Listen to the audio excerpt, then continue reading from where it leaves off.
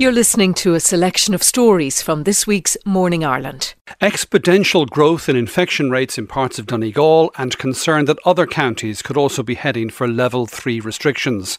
The continuing spread of COVID-19 is causing alarm on both sides of the border.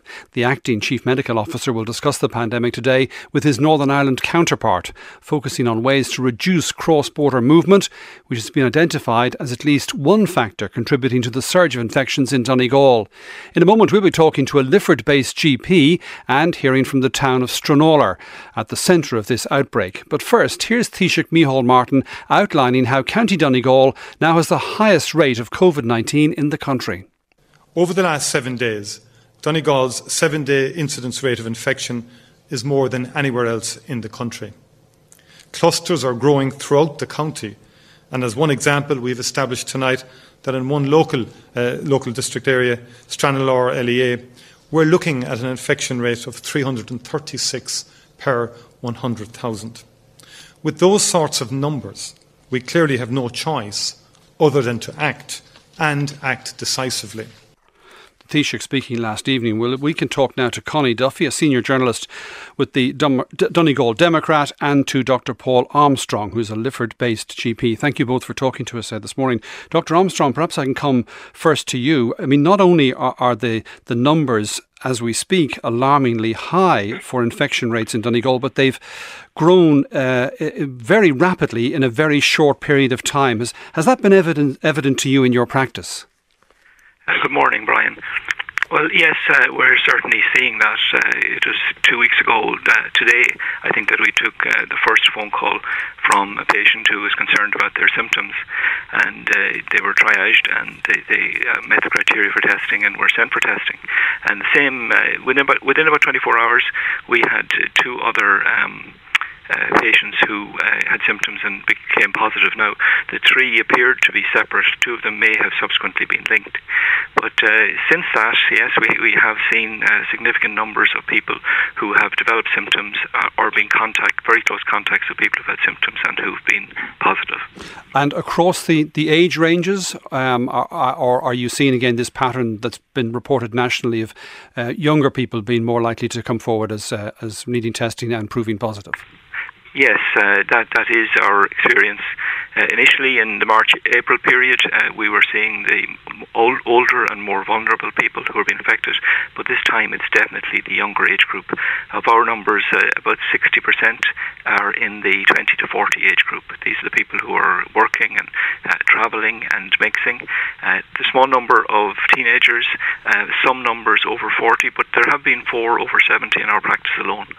Now, fortunately, this time, again, along with the national and international picture, the older, more vulnerable people are not getting it in significant numbers so far. Connie Duffy in Stranorlar, we heard there the Taoiseach giving the latest figures for the Stranorlar electoral area, 336 per 100,000, the 14-day rate. That's an extraordinary figure. What are people making of it there? Yeah, there's a general feeling here, Brian, that it's shoulder to the wheel time. I suppose it's best maybe to clarify one thing you mentioned about Stranorlar. It's the Stranorlar Municipal District, or what would have been called the electoral area. It's a large area. It stretches from outside Derry in a village called St. Johnson right up to Glenfin in the start of the Gaeltacht. So it's not confined to one particular town of Stranorlar. It's the whole sort of general area. But generally speaking, people were being put on guard that something was going to happen, but I suppose yesterday's announcement about this particular area in Donegal in general was a bolt out of the blue for everyone. So in one sense, people not taken by surprise, there was an awareness the numbers were rising, but just the scale of the increase. Absolutely. I mean, over the last number of months, really, we've, because of the beauty of the county, we've attracted so many staycationers, for want of a better word, and they've been very evident all over the county, and in particular, sort of the seaside towns and the various visitor attractions. Plus the fact, like, we share a border with Northern Ireland, and inevitably, come holiday time, come day tripping time, you'll have a vast number of northern visitors coming across here on a regular basis. Like 93% of our entire land border is with Northern Ireland, so we've had an unchecked, shall we say, population drifting over and back all the time. Plus the fact you have generally have 99% of people that I've come across are generally adhering to all the rules and the conditions. Now you'll have your people who don't believe in this, and there was a protest gathering, shall we say, organised for Letterkenny this Saturday involving these people, the anti-mask crowd. I don't know if it's going ahead or not. I've doubted very much, but generally speaking, people have been very, very conscious of doing the right thing. Dr. Armstrong, not only do people travel from Northern Ireland into Donegal for holidays, there's regular movement backwards and forwards, people working in one jurisdiction and living in another, students travelling backwards and forwards at all levels. So as you were looking at the figures for Derry and the rising numbers there, I suppose you could also expect that would begin to feed through in what you would see in Donegal as well. Absolutely, the people do move over and back in both directions for all kinds of reasons. We had a previous experience in the country where 3 counties together had restrictions: Kildare, Offaly and Laois, I think. And our county boundaries are quite arbitrary, going back to 1500, so they sometimes don't follow logical geographical areas. Donegal, Derry and Tyrone might be separated by the foil, but they're joined at the hip, and people move and work across it all the time. So when it comes then to testing and tracing contacts of a confirmed case, is that an issue? Is the border an issue in relation to that? Are you able to cross the border to carry out those tests? Not as far as I'm aware of. No, you're not. Obviously, the contact tracing is challenging. The people who are doing it have a significant workload in trying to get through the numbers, particularly where you get a cluster or a group that, as has happened in our area. So sometimes contact tracing is quite difficult, and people then end up contacting their GP to try and get to see what to do, to get advice, or to see whether a test needs to be arranged. So, and certainly we're not aware of any coordinated cross-border contact tracing. Yeah. So, Connie Duffy, talk today of trying to reduce or in some way limit cross-border movement. Is that realistic? Is that something that would be supported by people in Donegal? What's your take on that? Well, realistic, no, definitely not, because there's numerous border crossings that operate between Donegal, Derry and Tyrone, and Fermanagh, you have to remember, comes into the equation for the south of the county. So realistically, it would be a drastic step to take. I suppose everyone is watching to see what the outcome of the talks between the Taoiseach and the First Minister might generate. Hopefully common sense will prevail, but it's going to take a sort of a massive effort on everyone's behalf, because anecdotally we're hearing stories, like Paula said, about younger people being affected and maybe not taking the responsibility as seriously as we would like them to take it. We've heard different stories of gatherings and stuff like that there, but as regards stopping the flow across the border, it would take an earthquake. Your message, Paul Armstrong, to people across Donegal and across the northwest? Well, I think we stick to the public health message, which is, to be careful with your contacts. One thing we are finding is that even if we do a test on somebody and we advise them, look, you need to isolate, and then you ring them with the result, sometimes a positive result, and they say to you, hold on, I'm in the car, I just wait till I pull in, and they tell you I'm on the way to the garage to get the car serviced, or I'm on the way to school with the kids, while they're waiting for the test results. And in fairness, the results come back very promptly. It's not like it's something in general that takes a long time. So people just need to remember the kind of basic rules about washing well, gelling well, masking well, and keeping their distance, the old bumper sticker thing. Just watch your contacts. Right. That's the secret to this. Okay, we'll leave it there. Dr. Paul Armstrong in Lifford, thank you, and thanks also to Connie Duffy from the Donegal Democrat joining us from Stranraer. A day after further restrictions were announced to curtail the spread of COVID-19 in Dublin, Gardaí were called to an outdoor party attended by around 100 people in the South Inner City. Video of the event has circulated online. It shows a marquee with music playing at the Oliver Bond Flat Complex, which is in an area that has one of the highest COVID-19 infection rates in the country. Here's a snippet from it.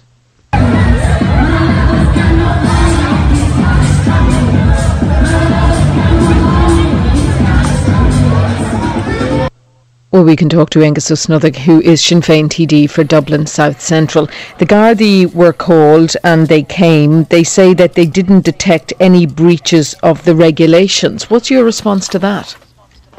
Well, the Gardaí were called from 7 o'clock or 7:30 onwards, and when they eventually came and dispersed the crowd, it was after 12 o'clock. So if they bothered turning up earlier on, they would have seen exactly all of the breaches of the guidelines, the public health guidelines which were going on, which had the residents in the complex fearing for themselves and distraught because of the level of noise, and also the fact that there was so much drugs involved and people also urinating on their stairwells, and kind of just the level of noise in the complex just had people frightened.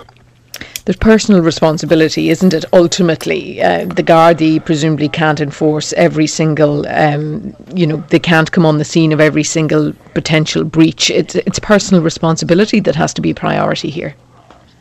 Well, there's obviously a degree of personal responsibility, and kind of the young people who are involved in this obviously don't get the public health message, but there is a responsibility on the Gardaí. The new Garda station in Kevin Street is only less than a kilometre away, and yet they couldn't attend over 100 youths kind of taking drugs, drinking and partying away in a way that is totally at odds with the public health guidelines. That's a disgrace. That has to be answered. It's a Dublin City Council complex, and Dublin City Council have questions to answer. So I will be contacting the Chief Constable, or the head of Garda Síochána, Drew Harris, today, to make sure that kind of he acts according to the public health guidelines, which he didn't do in this case, and which we saw only at the weekend when they were announcing it. They were able to get 20 or 30 Gardaí in Dolphin House, or Dolphin's Barn, kind of to try and make a show that they were going to implement it, and they're not in this area, and it's a disgrace. And I think the residents are deserving of answers. When is the Gardaí going to react and enforce, or at least make people comply with the public health guidelines in this complex? Thank you very much for taking our call this morning. Angus O'Snuddig of Sinn Féin, TD for Dublin South Central. It's 9:30. We never get an exact cure for coronavirus. We don't have one for the flu or the common cold or other similar infections. Of course, the long-term goal for researchers is a vaccine that would create immunity against COVID-19. But a vaccine takes time. That's why researchers are on the hunt for drugs which would reduce symptoms, allow us to live alongside the virus, and ultimately prevent the need for localised restrictions. Our reporter Amy Niriada has been finding out about the drugs developed so far and speaking to the experts. There's been some significant progress made in treatments, but probably the most effective treatment to date has been a very simple old drug called dexamethasone. Dexamethasone is a steroid ingested by means of a pill. It's the first treatment to be shown to reduce mortality in patients with COVID-19 who require oxygen or ventilator support. Professor of Experimental Immunology, Kingston Mills, explains how it works. It appears that this drug really does help with reducing the inflammation in the lung and increasing the chances of people with severe COVID-19 surviving the disease. So it's a relatively straightforward and simple treatment. It's not going to prevent all deaths from COVID-19, but certainly reducing morbidity. While it has reduced morbidity, it's so far been deemed ineffective for those with milder cases of COVID-19. Here's Dr. Margaret Harris of the World Health Organization. People who've gone into inflammatory overload, where the immune system has gone haywire and is wreaking havoc, then you give the steroids to bring down that inflammatory response. And that has reduced death rates by around 30% in people with the severe form. But it's not an appropriate treatment unless you've got to that stage. In most people, they don't progress to that stage. And it may take some time before we discover a solution for those with milder cases, although there are some drugs undergoing clinical trials. It can take quite a while. So with antivirals, there are some antiviral medications that had already been tried. Unfortunately, we haven't seen a particularly marked effect to date.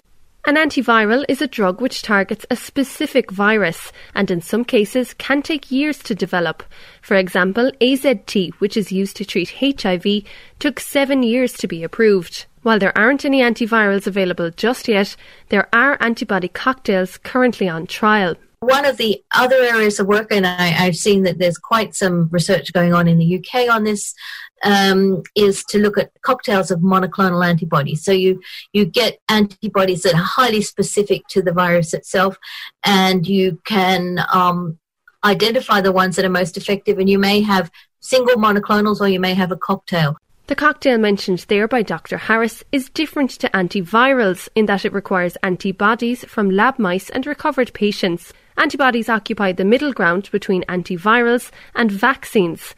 One such cocktail is currently on trial in the UK. It's Regeneron's antibody cocktail, and Martin Landry is co-leading the study. He is Professor of Epidemiology and Medicine at the University of Oxford. What they do is they bind to the so-called spike proteins that sit on the outside of the virus and prevent it from entering into cells. They prevent it, therefore, from reproducing. They prevent it from causing its damage. The antibodies that we're using from Regeneron bind in two different places on those proteins. So that if one happens to change over time, you've sort of got a belt and braces approach where we're able to block another site as well. Like the dexamethasone steroid we mentioned earlier, the antibody cocktail is aimed at patients suffering from severe symptoms of COVID-19 and therefore would only be suitable in hospitals and clinical settings. The drug is intravenous. It has to be given through a drip. There are some other antibodies which perhaps can be given by an injection into the muscle, but they're not ready for big clinical studies yet. And in either case, those are not the sorts of treatments that one would want to be using in the enormous number of people who have fairly mild COVID. They have a sort of flu-like illness and get better after 4 or 5 days. And while an antiviral may take some years to develop, a drug like the one under the scope of Professor Landry could be on the market much sooner. In the course of COVID, we've had a couple of examples of this already where we've found new treatments or new uses for existing treatments. And that time between getting the results and getting them approved and into practice, into real doctors' hands and into patients has been very short indeed, often a matter of days. I think there are ways of accelerating the time between we get results and we get to use the treatment if it works. Professor Martin Landry ending that report from Amy Niriada. Ireland's economy shrank by 6.1% between April and June. Earlier this month, the Taoiseach warned that Ireland was headed for a budget deficit ranging from 25 to 30 billion euro by the end of the year. And we've already heard predictions from the IMF that the world is facing its deepest recession since the 1930s. We've been assured that unlike the credit crisis 12 years ago, Ireland's economy is now fundamentally sound. With access to cheap borrowing, Ireland can carry the burden. But many are already hurting during this COVID recession. How bad will it get? And how should Ireland weather the storm? Tommy Meskel reports. You can't ignore gravity for very long. We've been able to suspend the laws of, if you like, economic gravity for some time because it's been a disaster. But the disaster, the emergency phase of this crisis is over. I'm the former owner of the now closed Good Hair Company on Main Street, Abbeyfield, County Limerick. Financial crisis, the ash cloud, foot and mouth disease, 9/11 in the States. I would take two of them together rather than have to deal with this. It has been just extraordinary. An economy in hibernation, on life support, or placed into deep freeze.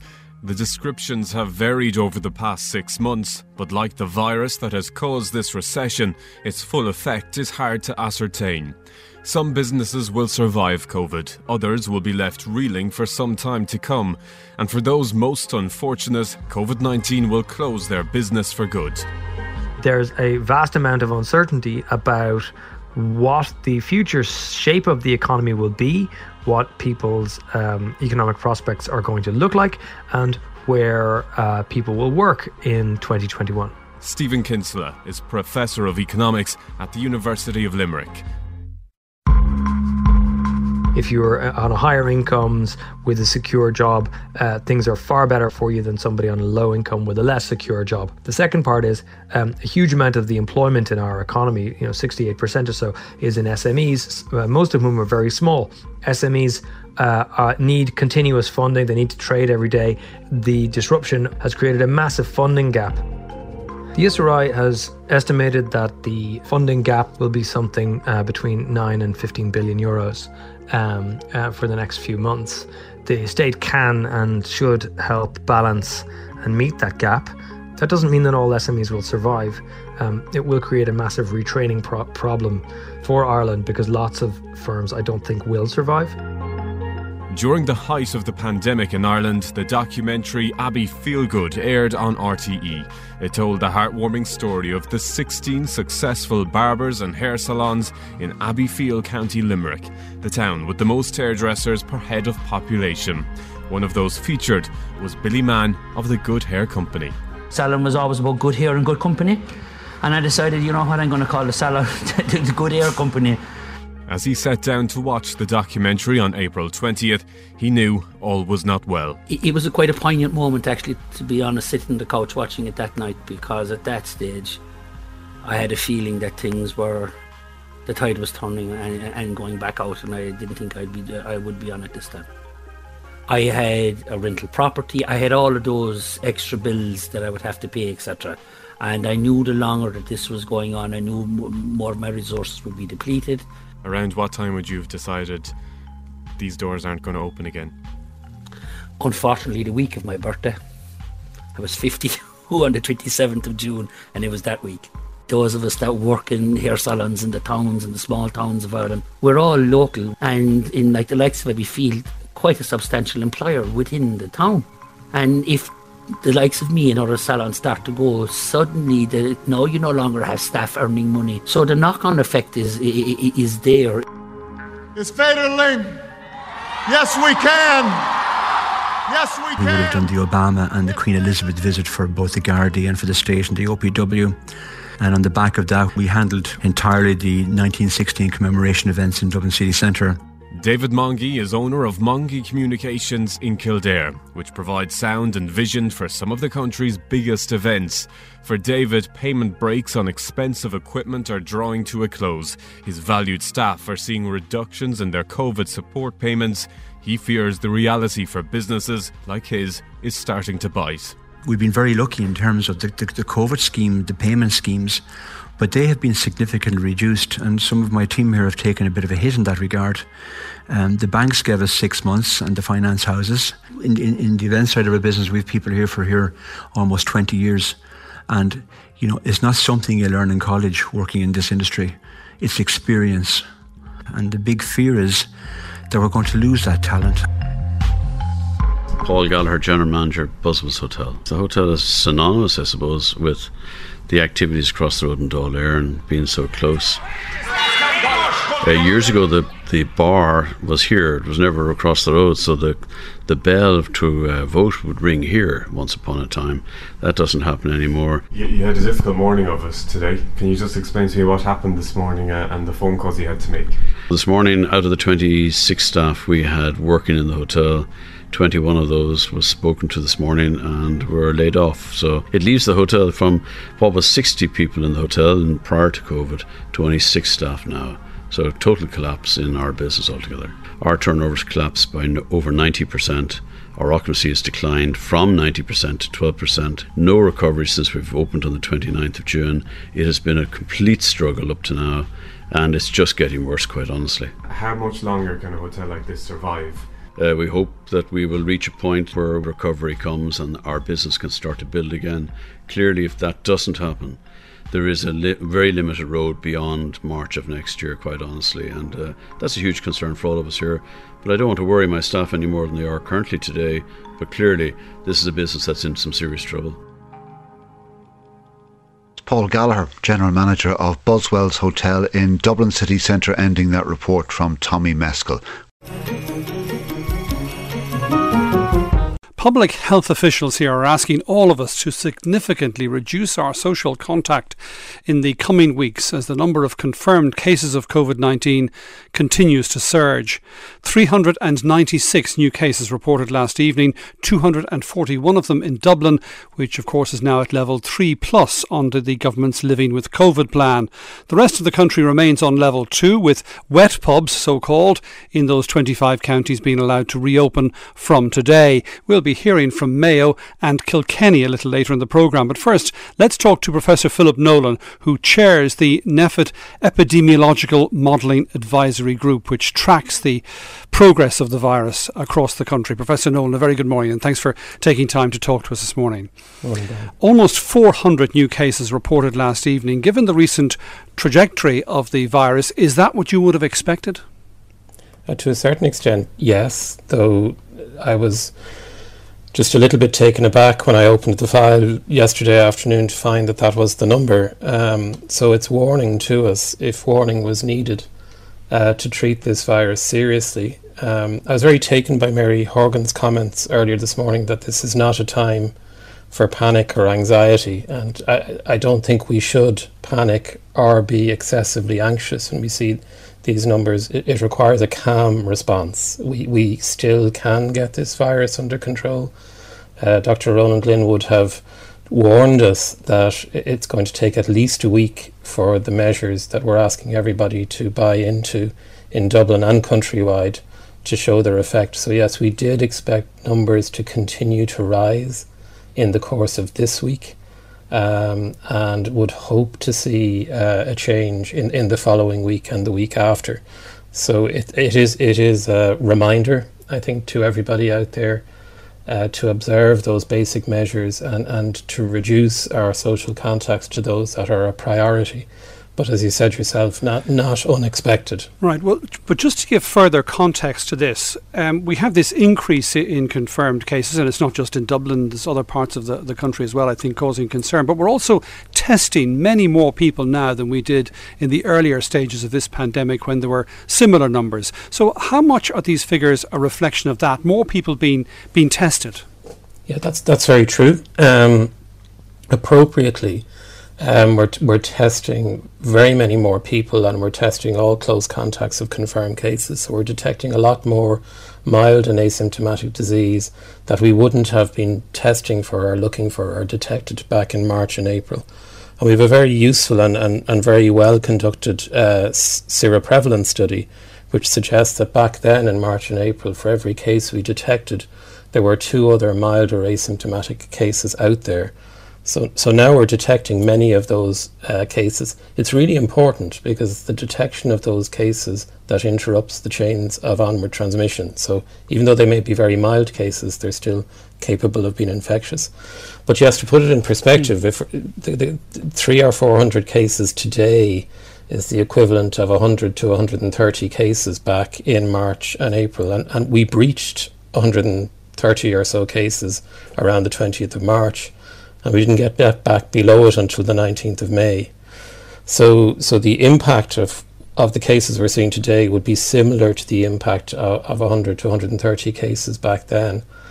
And I do want to be careful here in the sense that there's a lot of talk about, well, we're not seeing hospitalizations, we're not seeing people pass away. Sadly, we are. Back in March and April, the mortality rate in over 65s for people with more severe disease who got it was 1 in 5. We think the mortality now will be around 1 in 20. That's not negligible. This is still a lethal virus, and that's why there is an obligation really on all of us to protect the vulnerable by suppressing transmission of the virus and preventing it circulating in our community. To focus for a moment on the restrictions announced on Friday for Dublin, you've said that we will really have to wait a week or so, maybe longer, to see if they are having an effect. How will we know if they're having an effect? Will it be a question of the numbers stabilising? Should they be coming down in a significant way? What are you looking out for? Yeah, unfortunately, the dynamics of viral transmission are that you go in quickly and you reverse out slowly. So even if people work really hard over the next 2 to 3 weeks, at best, what we will see is a stabilization and perhaps a trend downwards. And again, if we look back to April, May, June, the virus arrived very, very quickly and we eliminated it much more slowly. So I would ask people, if it stabilizes in 10 days' time, that's a really hopeful sign. And I'd ask people to watch, not every day, the case numbers will go up and down every day, but let's watch the average. And if in 10 days' time that is stabilizing, then it's working. And that's the point, that people should stay with us then, keep with us for the remainder of the 3 weeks. To see if we can get the trend downwards, and then we'll see where we're at. We're still going to have to prioritise our social contacts in the long haul, but if we're going in the right direction, then perhaps we can open up just a little bit more than we are now. To look for a moment at the situation outside Dublin, and Ronan Glynn specifically mentioned the number of infections per 100,000 in Donegal and Waterford and Louth. Louth, I think, is more than 100 per 100,000. If those numbers remain at their current levels or even increase, will those counties and perhaps others as well be heading for level 3 restrictions?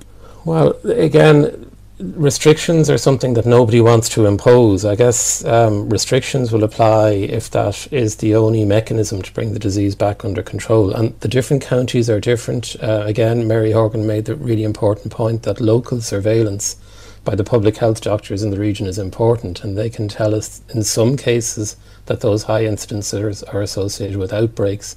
In other cases, it seems a bit like Dublin. It's a lot of household outbreaks, and it's not clear entirely where the disease is spreading outside the household.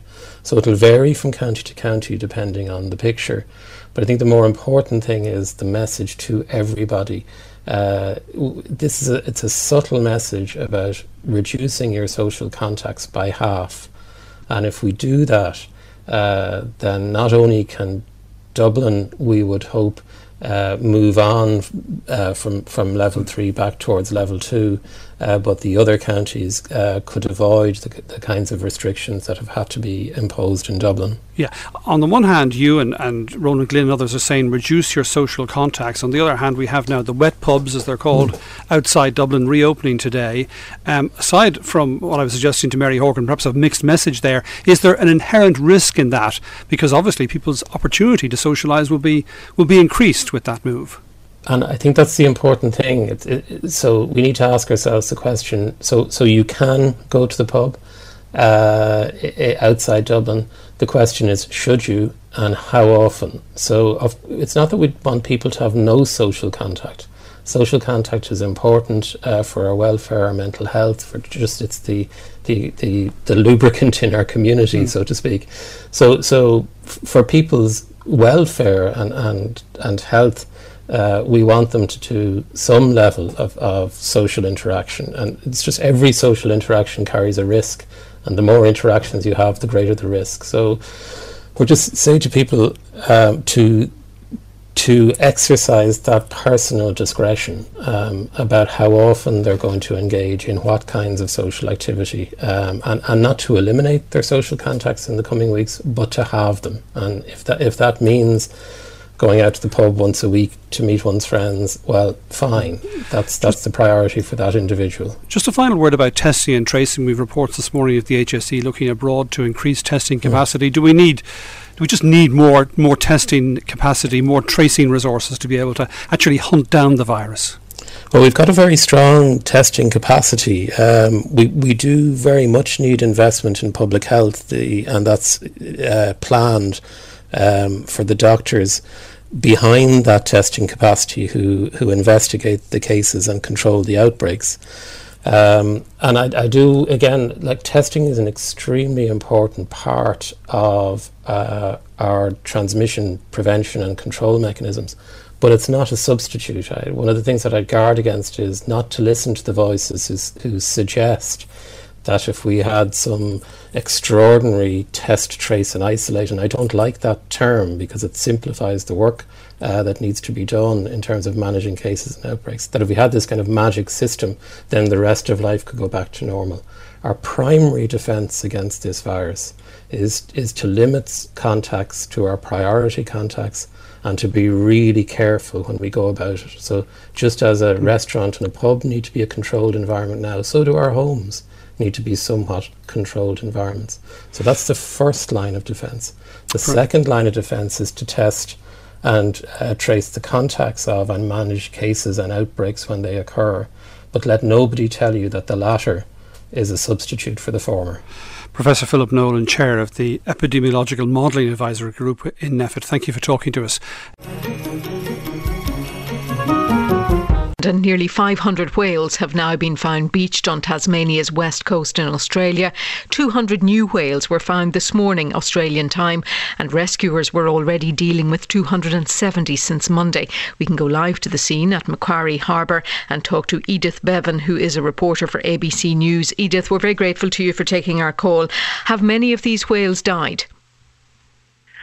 Well, so far the count is now 380 confirmed whale deaths. That makes it the largest, not only the largest stranding of whales in Australia, but also the largest death toll. So it's quite a confronting scene out here. As you have mentioned, we were originally dealing with 270 stranded whales. This morning that was up by another 200 when they discovered another pod of 200 whales. All of those were already dead in another section of the harbour here. And the last count this afternoon was, as I said, 380 dead. They have managed to save 50 today, taking them out to deeper water, out to the ocean. But some of those are mothers and calves, which is good news. There are still 30 alive but trapped, and the rescue attempts are continuing tomorrow morning with that. And Edith, is it known why these 200 which were found today, Wednesday, weren't found before now, weren't spotted before now? Well, I did ask that, and apparently it's because they were found in an area, which I guess it does make sense. They were found about 7 to 8 kilometres further into the harbour than the original 270, in an area where you wouldn't expect them to have stranded if they were there, sort of under the scheme. What they think has happened is that those two are part of the same pod, part of that original 270. They died earlier on and have simply been moved around the harbour by the current that's here. So they're almost like a breakaway group from the original pod that nobody realised had been sort of shifting around the harbour over the last couple of days, which, it seems amazing to think that. But when you're talking about a harbour that's actually bigger than Sydney Harbour, so it's a huge harbour. Right, OK. Well, that explains it. And I know that whales have strong social bonds. So does that go some way to explaining what drew all of them to the shore in the first place? Yeah, and that's the thing. They're pilot whales. They are very social whales. They tend to move around in bigger pods than you would see with your average sort of whale. And one of the theories is that, they might have been chasing a school of fish, have got into the shallows, and then once a couple of them have stranded themselves on the sandbars, then the rest have all just followed. And certainly we've seen that with the rescue attempts, that even as they've been taking them off the sandbar and trying to float them into deeper water, that they almost panic and turn around and swim back onto the sandbar because that's where the rest of their pod is. And you can hear them for the last 3 days. They've just been calling to each other, every couple of seconds. So they're constantly in contact, even in their stressed and stranded state. They're constantly talking to each other. So I guess that's also a signal of where, they are in relation to each other. And that call would be really strong, to come back and join the pod. So that's one of the difficulties that rescuers are facing is how do you get these whales out to safety and override that call of the rest of the pod. Edith, thank you so much indeed for bringing us up to date live from Macquarie Harbour in Tasmania on Australia's west coast. Edith Bevan, who's a reporter for ABC News. It's 8:47. A former British ambassador to the United States who resigned after the leak of confidential correspondence describing the Trump administration as inept and dysfunctional has strongly criticised the UK government for its plan to break international law in relation to keeping an open border on the island of Ireland. Ambassador Sir Kim Darroch resigned last July after President Trump, in response to the leak, tweeted that he was stupid and pompous. Sir Kim, who has published an account of his time in Washington called Collateral Damage, warns that by walking away from commitments on the border with its contentious internal market bill, Britain is now endangering the prospect of a post-Brexit trade deal with the United States. He's been telling me why. I think that if Joe Biden wins the election on 4th November, then I think his priorities in trade will be more around an EU-US free trade deal, which will be much, much bigger than a free trade deal with the UK. And I think some of his team have already said that publicly.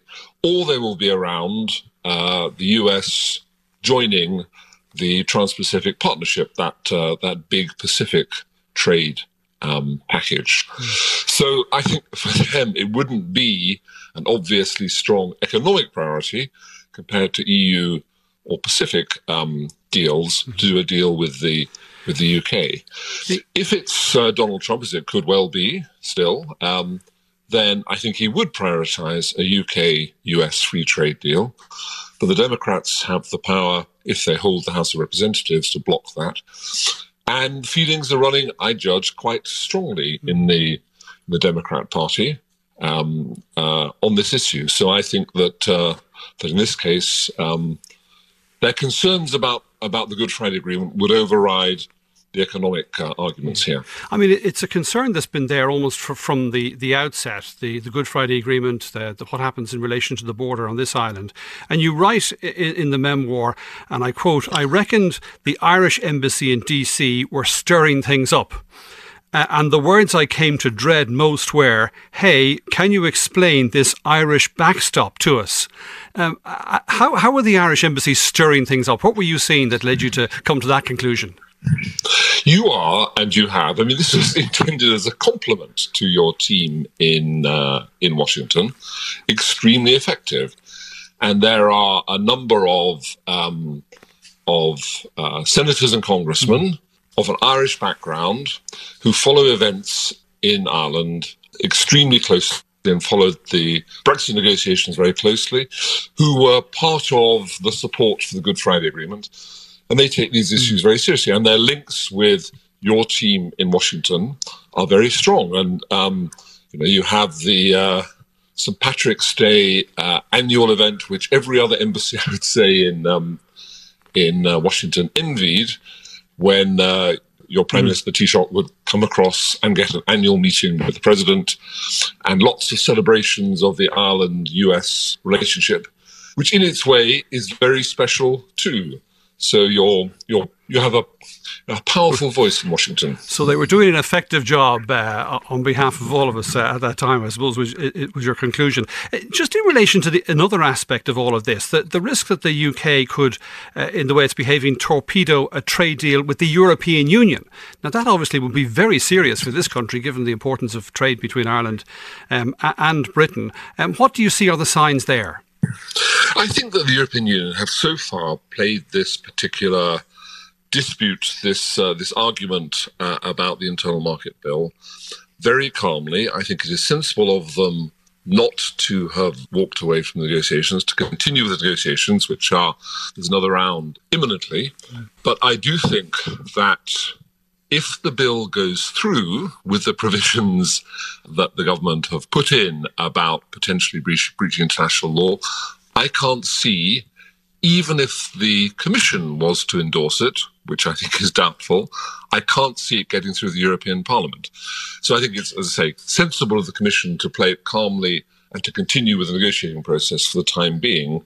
But I do think it could be a huge obstacle if things stay as they are. If I could turn to your resignation last year, people perhaps may remember some of the controversy around it. And one aspect was that Boris Johnson, now British Prime Minister, was running for the Conservative Party leadership at the time. He was on the hustings, as it were, and he was asked on television, would he back you when you've been attacked by Donald Trump? And he kicked a touch, I think is a fair way to describe his response. Now, you spoke to Boris Johnson subsequently. I think he phoned you, is that right? And you had a conversation with him, and he asked you, was his behaviour on that occasion a factor in your decision? And what did you say to him? I said it was a factor, but I told him, and I said many times subsequently, there were a number of factors. The fact that the president had tweeted that they would no longer deal with me was obviously a big factor, but it was a judgment that reflected an overriding view that I could no longer do the job effectively and deliver for London, for my government, what they would expect from a British ambassador in Washington, an ambassador anywhere, in the wake of the leaks. The leaks had made me think that it would be impossible to get the same confidences and the same insights from people inside the administration that I believed I was able to get hitherto. So what the then candidate, now Prime Minister, said, as I said, was a factor, but I wouldn't say it was the main factor. You anticipated, perhaps even predicted the Trump victory back in 2016. I think you said that it was the likeliest outcome that he would get the Republican Party nomination at that stage. This was in the early part of the year. And that he would beat Hillary Clinton, you thought, because, and again I quote you, she was damaged goods with serious likability and trust issues. What are your thoughts about 2016? You've already told us that you think there is a prospect that there could be a Trump re-election. Yeah, look, I think it is. I'm only seeing the polls and reading the reports like everyone else. I suspect it is closer than it looks. Biden looks to be comfortably ahead in the national polls and ahead, though, by a smaller margin in all the battleground states. But the polling wasn't very accurate in 2016, and I just question whether their models are better this time. That's factor one. Factor two, we still have the debates to come. And some 85 million Americans watch the debates, and they can play a critical role in people's decision on how they will vote. So they come, I think the first one is next week, and those potentially can be a turning point as well. Also, you have to question whether random events or I mean, for example, if there is a sudden breakthrough on a coronavirus vaccine, that can affect how people vote, because the polls also suggest that people still have more confidence in terms of economic policy in the present administration and in the Republicans than in the Democrats. So I think there's still a lot to play for. The former British ambassador to Washington, Sir Kim Darroch, speaking to me a little earlier.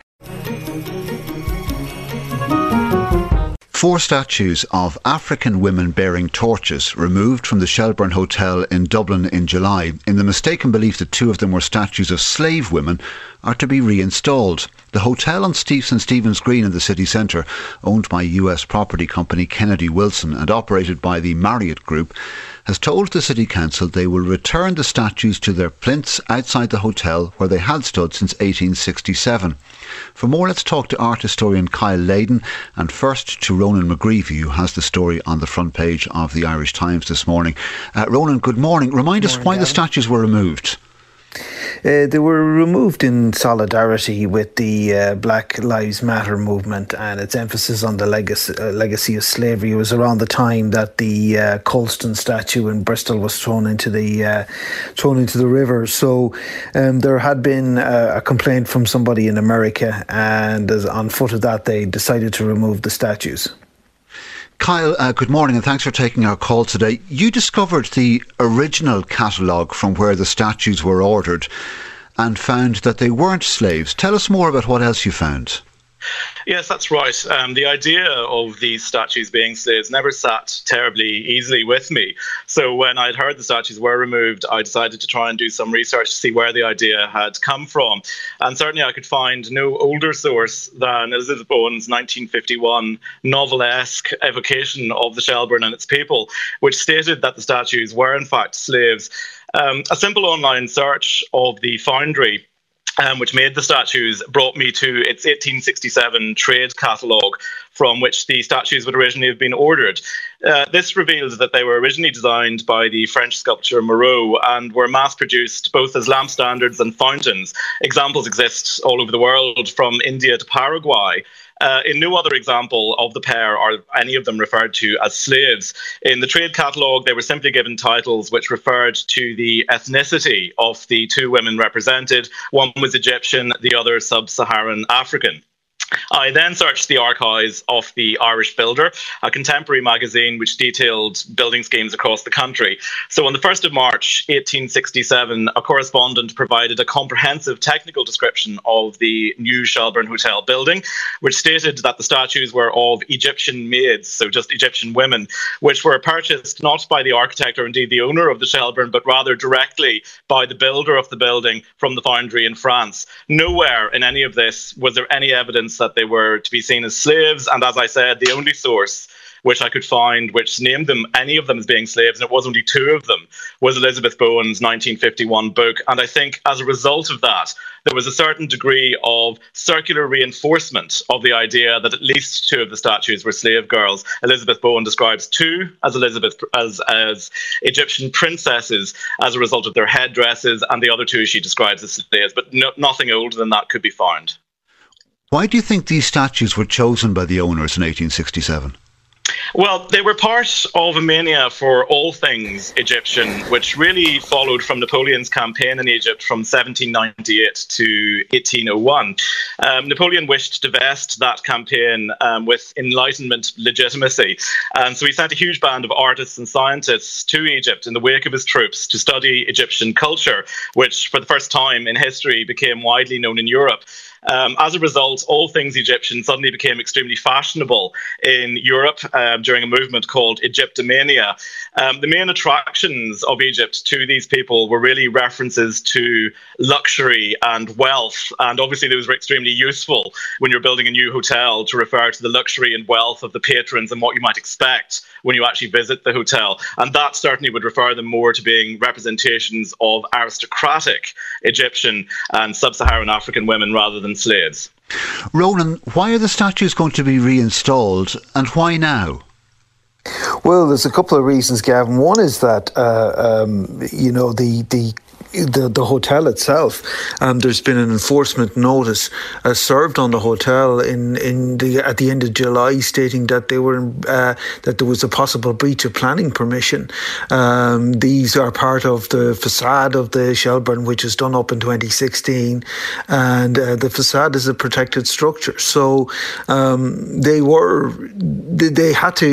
was an enforcement notice sent from Dublin City Council, and they had to respond to that, and they asked for an extension of 4 weeks to respond to it. So now this is their response, that they had commissioned a report by Professor Paula Murphy, who confirmed really what Kyle has just told you there, that they are not depictions of slave women, and therefore they will be restored to their plinths.